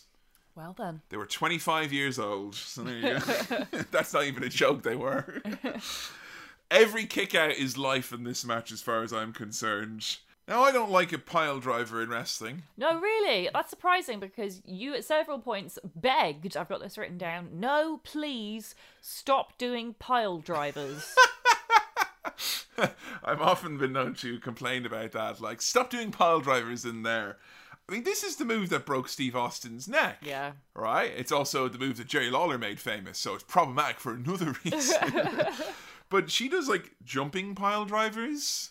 She holds her up for ages and then just jumps up really high and then... I love the screams that she does from the pile drivers. That's my favourite thing about it, because they're terrifying. And it's not just the scream, it's like the scream followed by the tiny yelp as she gets thrown. Like, it's just authentic. It feels to me like she's just allowing her body to make the sounds that it makes. She's muscled up, and as she's been pulled up in this position, she fights, she's like, ah! and then she's held for a few seconds just until like the blood ran to her head. And yeah, you're right. She just goes like, ah, right before you get the big boom and her head smashes into the mat. Now, my theory is that because she's big of backside and generous of hip and thigh, that would give you a nice kind of cushion there for Manami's little head, that she could be pile driven over and over and over again and be okay. I was pleading with the television from a match that happened 26 years ago. I admit I wasn't in my most sensible of mindsets in this match. There's a point here where it got very over the top and very emotional, and I struggle to compare it to anything other than a ridiculous over the top fight scene in anime. But when Aja picks up Manami, smashes her into the corner, and then runs towards her going, Toyota! Yeah, I'm pretty cool with that. That's awesome. Yeah, that was cool. So Manami starts to get a little bit of an offense finally. Starts to find her way against even though she's been pile driven over and over and over again. Yeah, so to, I guess, make her come back from the repeated pile drivers, she does this really unexpected split kick to the corner where she just kind of like divides herself in two. And what? And that she stood up, but her leg is like completely split out. This. Oh, that's the noise right there, folks. Oh, she's tearing herself in two. And then she does this kick to the corner and then jumps to the outside. Sending Aja flying over it's so cool to see her take that tumble. But she does mess it up. She trips on her shin. Yeah. But then she makes it almost perfectly even still. It's almost like she uses the trip that she makes by mistake to her advantage to give her momentum. She uses her shin almost as she'd use her foot. Yeah. Like, yes, she's caught on the rope, but then she uses the momentum of her shin pressing against the rope to give her some lift. It's unbelievable because there were a few times when she was doing stuff on the ropes and I was saying to you, like, I've never seen anything like that in wrestling before. And you were like, what do you mean? They're just jumping off the ropes. And it's like, yeah, but she's like not using her hands at all to steady herself. Yeah. She's steadying herself using just her feet. It's literally like watching someone jump into the ocean onto a surfboard that's just there and managing to ride the waves. It does kind of beg your belief, and I think it all comes from her legs and her feet. She's got this unknowable strength in there, yeah. I think. Oh, and because it's 1994 and a full year before they ever used tables on television in the World Wrestling Federation, Manami Toyota decides to take out a bloody table. Way! Yeah, get the tables. Get the actual tables. Oh boy. They don't go through the table because it's real table. Yeah, all they do is kind of ruin someone's table, but it looks really sore if that helps, you know? Yeah, it does look really cool. So we get the spinning back fist, which is reversed into somehow a suplex from Manami. Manami tries to go for the Manami roll again. She does that big kind of spin up and she just gets caught midair and splatted into the ground. I apologize in advance if I've gotten any of Manami's moves wrong, seeing as she has the Japanese Ocean Bomb, the Japanese Ocean Cyclone Suplex, the Japanese Ocean Queen Bomb, also the Japanese Ocean Suplex, which is different from the Japanese Ocean Cyclone Suplex. But there was a cool thing she did towards the end of the match here, where she had Aja up in the corner, and she kind of put her legs around her head and just splatted Aja's head into the mat. That's called the Victory Star Drop. Victory Star Drop, what a name. Yeah, it makes it seem a lot more fun. It's like, do the Victory Star Drop. Break her neck. Kill her. And then after that, Aja just fucking sits on her from the second rope. I thought she killed her. Like, how do you don't... She didn't put her arms to protect her. How do you do that? Be extremely tough. Here's a question. Yeah. And I've asked you this before on how to. Yeah. And I think it's just kind of important because you've been really, really good for a lot of the listeners who tune in and don't know about this stuff and maybe wanted to ask on the playground back in the day but felt shy. Right. How much would that hurt your boobs? Depends whereabouts you land. Depends. She landed right on her chest. Depends on prone. your boobs. Depends on the time of the month. Depends on... Oh, of course, yes, sensitivity changes. Depends on how old you are. The moon has an effect. The moon has an effect. Your age has an effect. Your lifestyle has an effect. Your mood, your stress, they can all have different effects as well. So if you had implants, I wouldn't recommend this. Surely that's a problem waiting to happen, right? I don't know. I'm not qualified to speak on implants. I don't know. So scary, Joe. I mean, yes, I imagine it's horrible regardless, because I think the nastiest thing about it, like, yes, obviously it's horrible to get, like, punched in the boob. Because you talked before about this, the chop on the breast to whoever was, like, fucking horrible. Yeah. Yeah. But I think the worst thing about this move would be the fact that it would knock the wind out of you. Like, it's just your whole chest suddenly has no air left in it. And it's just, it's like you're winded, which is horrible. Makes you feel sick. I mean, you say, like, kind of chest, but I guess it's the size of Aja. The fact that I say she sits out, like, her legs are completely bent out, like she sat down full extension.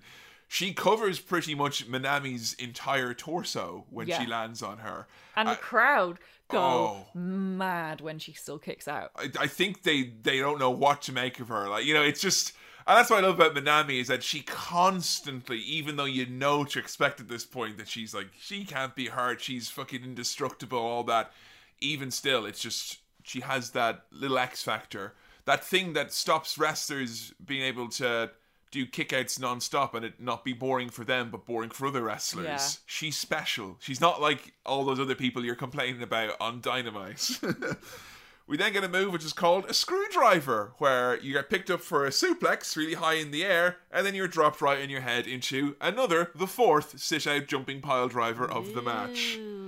Aja Kong picks up a win, and I was like, yeah, that was fucking exhausting to watch, and I want to see all the other matches in their series now. That was kind of crazy. But how'd you get on? Big and little. Big man, little. Big versus little is always a fun time in wrestling, right? Yeah, and I'm a big fan of Big versus Little. I think it's a traditional classic story.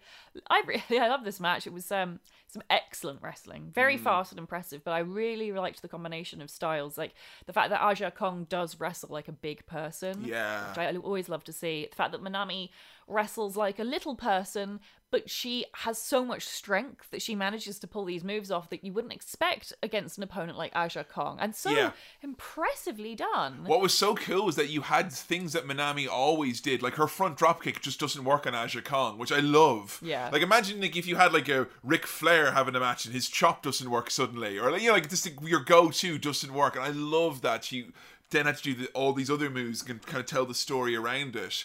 And you never know what to expect in that sense then. And you have that little bit of old school wrestling intrigue of like, well, fuck Aja Kong, I've heard all sorts. So like, you know, if she wants to win the match, she'll win the match. That's, you know, whenever there's that kind of stuff in wrestling, it kind of get that Ken Shamrock Vader vibe, like of anything could technically happen with this person if they so choose. Yeah. How did it stack up with the other matches though? Was it more enjoyable, less enjoyable, as enjoyable? I think this was my favourite match that we covered for this episode. I gave it the highest star rating, which is 4.5 stars out of 5. I mean, it's really hard to compare it to the first match because they are very, very different styles and they are telling very, very different stories. And Minami doesn't wrestle the same match. You know, we mentioned a lot of wrestlers who have kind of routines and stuff like that.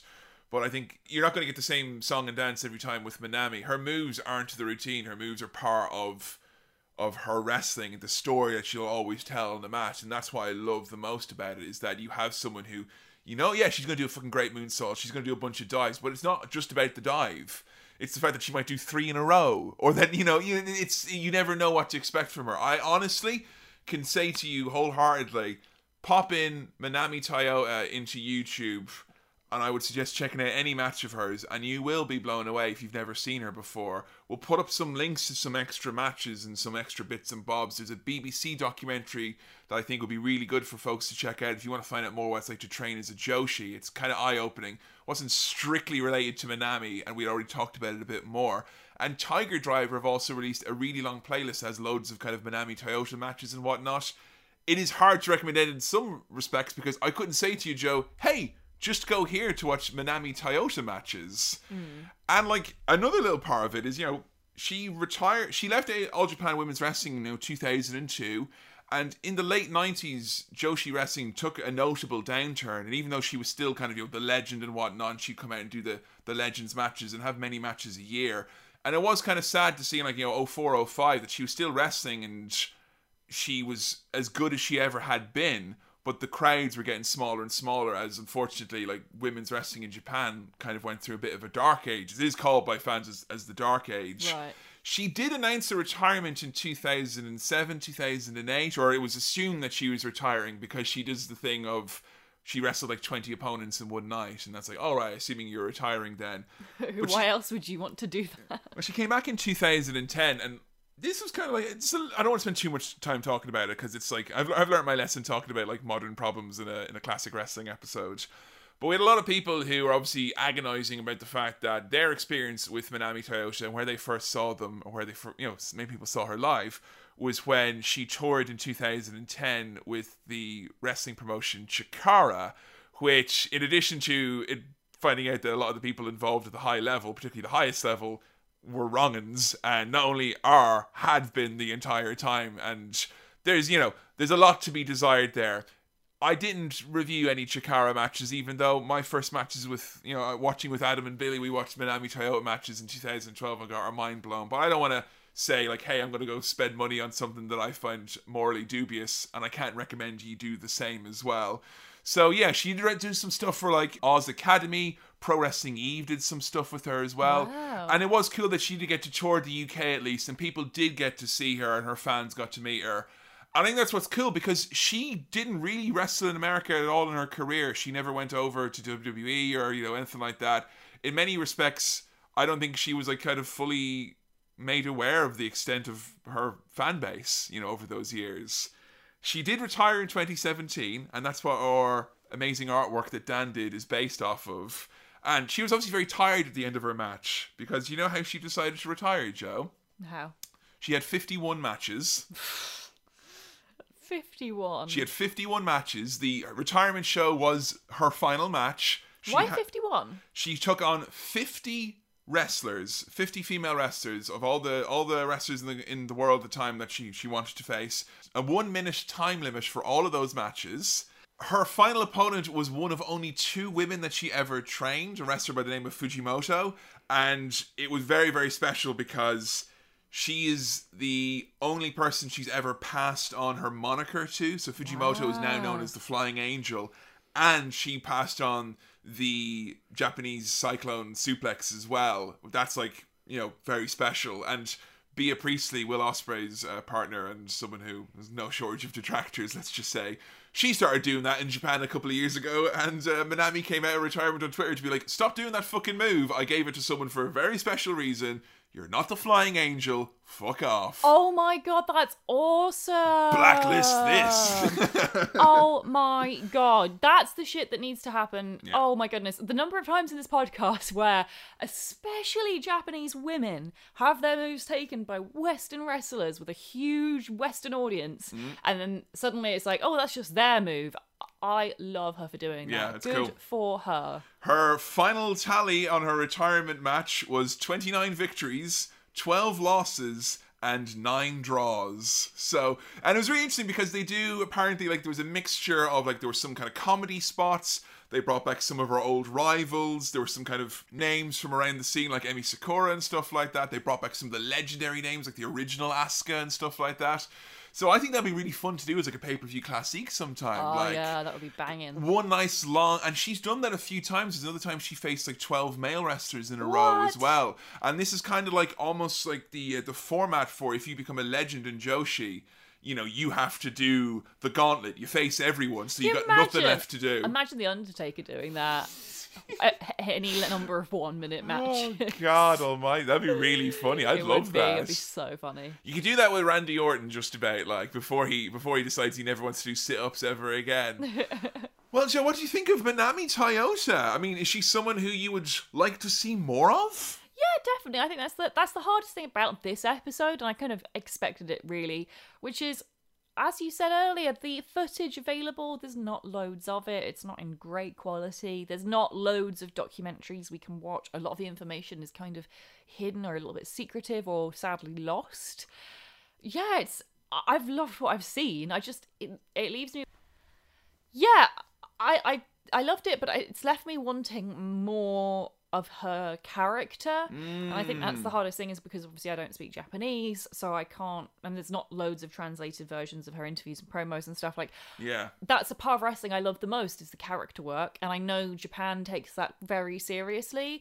And so every time we do an episode about a Japanese wrestler, especially one who's more of a, I was going to say a vintage veteran. So maybe he's not went over to the West as much, maybe. Yeah. I want to see who they are within the world of wrestling. I know there's a lot of like fan projects and stuff there, and we'll endeavour, to include stuff on the recommended bonus viewing and listening and whatnot.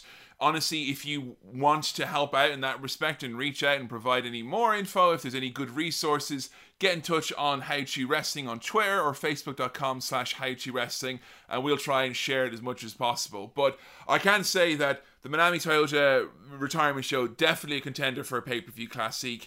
And another thing as well, there are a couple of, she's known as like both the queen of the gauntlet match, but also of doing like Iron Woman matches as well, like matches where she's going past 60 minutes. Wow. And there were a few people who were saying, it would be a good time to maybe revisit that how-to long matches that you did a couple of years ago, and maybe view it through the lens of some of Manami's longer matches as well. So don't stop those recommendations coming, because we will be revisiting this very, very soon in the new year. Well, that does it for our look through some of the highlights and the career of Manami Toyota. Now let's go check out your Facebook messages and your tweets all about How To Manami Toyota. And we're back. Going to take a look at some of your tweets and your Facebook posts all about Manami. And I will say from the offset, a slight issue with some of our tweets and messages. Not that we don't appreciate all of them. It's skewed very heavily towards people recommending matches and specific like moves or like clips and things like that. But I guess that's always going to be the case when, we're a Western podcast that is in English and we're covering a Japanese wrestler with such a long career. Yeah, that's true. Like, inevitably it's going to be more about wrestling and inevitably less about like storylines and promos. Yeah, but it is very obvious the love and the appreciation for Manami's in-ring work and her very storied career. These ones firstly coming to us over on the Twitter. Give us a follow at How To Wrestling. First up, from Leave It Be 2022, from her gear to her more moves to her in-ring style, Manami Toyota is arguably the most influential women's wrestler of all time. Once you see Toyota's work, you'll realise just how many wrestlers use her as a template for how to be a wrestler. It's crazy as well that she's going to be one of those wrestling names that it's kind of like there's already like a generation removed from that, I think. I don't think you're going to look at like a crop of wrestlers in 2020 and go, oh, these are all inspired by Manami Toyota. But they're probably all inspired by someone who was very inspired by Manami Toyota. She's like the Pixies of wrestlers. Everyone who liked Manami Toyota went on to form a band, Daimeen Wrestler. Next up, from Puro Podcast, fun fact, Manami Toyota is big into motorbikes, and the number one thing she wanted to do when she came to the UK is visit the Harley-Davidson showroom in London. I especially love this fact because awesome. long-time listeners of the show might know that I used to work at a publishing company that specialised in magazines about motorbikes. Oh my god, we missed the crossover of a century! The crossover, and genuinely, when I was working there, we were in talks about doing a wrestling magazine, and the crossover with wrestling and motorcycles. How cool would that have been if, in this other reality, I get to meet Manami Toyota? I don't know who the fuck she is. I'm like, but you like bikes. Oh man, that sucks to me. Like, I loved so many of our entrances that we've seen, and the music and all that, and the lighting and the costumes. At the end of the day, we also want to see the Flying Angel come out in a big fat hog, right? Honestly, I mean, I can't think of anyone who could pull off the Undertaker gimmicks, like both the Dead Man but also the American Badass, better than Manami Toyota. Genuinely, most versatile. Manami needs that Limp Bizkit endorsement, is what we're saying. Over here on Facebook.com/HowToWrestling, hey, give us a like. And the best thing you could do if you're ever on our Facebook page, you can actually leave us a review and let us know what you think of our podcast. Similarly, wherever you're getting your podcasts from, iTunes, etc., leave us an old rating or review. We got a recommendation here from a friend of the podcast, Jeff Maxfield, who, fun news, he sponsored an episode recently for his wrestling figures, and he only got bloody funded on Kickstarter. Way. So, one of the happy stories of 2020. Good job, Jeff. He's got a a recommendation here. Gaia Girls. It was a documentary that came out in the year 2000. We mentioned it briefly earlier on. That will be in the recommended bonus watching. Check it out on howtowrestling.com. Intense documentary, worth a watch if you want to find out more about what it takes to become a women's wrestler in Japan in the dark ages of the late 90s and early 2000s. Fascinating. I'd love to watch that. Lastly, now from Stephen Muses, she's honestly the best wrestler of all time. Her high flying is second to none. Her confidence in going off the top rope is startling, especially her springboards where she wouldn't use her hands to balance herself. How, again, do you do that? She had fantastic suplexes. Maybe my favourite move was the rolling cradle pin. And there's a reason Meltzer gave her the most 5-star matches, including 2 in one night. Almost any match with her in it is worth watching, including plenty of her non-5-star efforts. I'll finish heaping praise now and go and find some suggestions, which we've watched. I think like what is definitely apparent about Minami is that a lot of wrestlers think a legend can build up around them and whatnot, and very often in wrestling that legend or the myth is very easily shattered of, you know, whether this person's the toughest wrestler in the world or they have the hardest hitting matches. Or even in cases where wrestlers are kind of shadowed by their own notoriety. Yeah, in that like kind of it can be quite difficult to live up to the spectre of your own legend and whatnot. Cough, cough, Undertaker. But I can think of countless examples, and it's always in the West as well, where it's someone who is like puffed up and made up to be this big massive deal, and then they struggle to live up to that. Yeah. See case in point, the return of Sting. No, not this time, back in 2015. It's quite difficult. But I find that Minami, maybe it's part of it is the fact that there's still the kind of the language barrier, and it's kind of it's old footage, a lot of it is, and it's kind of far away and whatnot from a long time ago in a continent far, far away.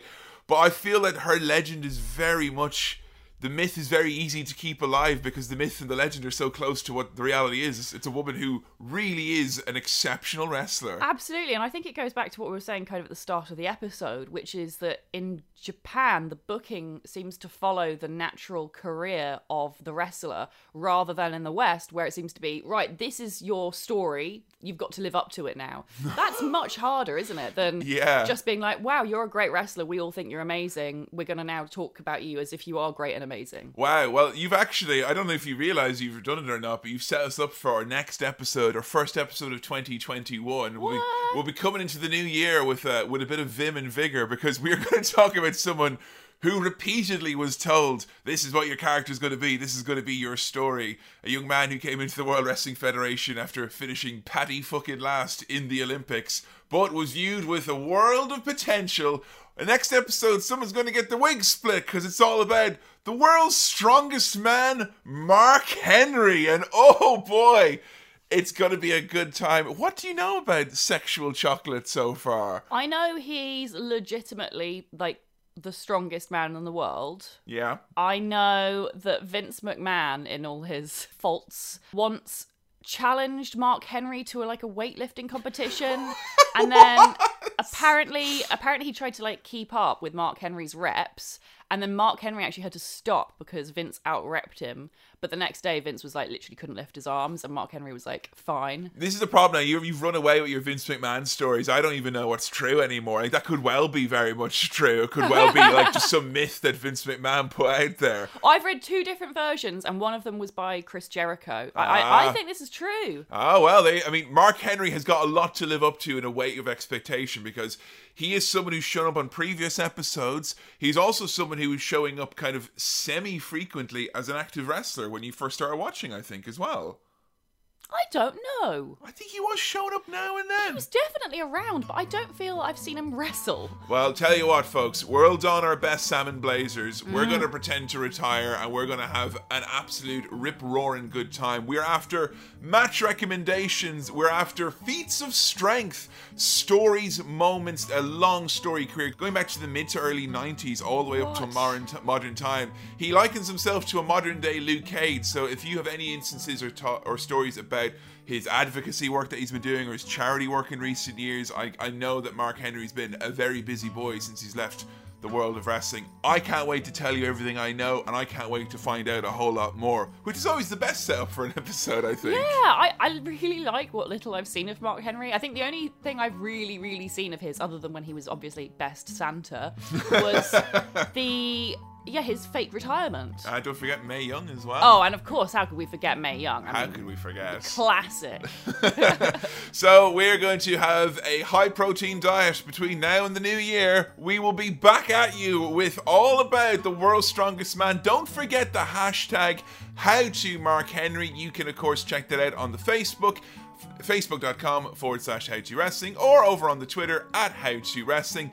Thanks again, everyone, for all of your help with the Manami episode. And again, thank you, everyone, for helping us get through 2020. If we've helped you get through 2020 in one small way, well, then it's just paying you back because we've got the best fans in the world. And this has only been possible because of the support of our fans who've kept us going through what has easily been the weirdest year podcasting. Yeah, well, at least we've gotten to spend it making noises from our mouths for our listeners' ears. Yes, that's what they're calling podcasting these days. Catchy, it's what my parents call them.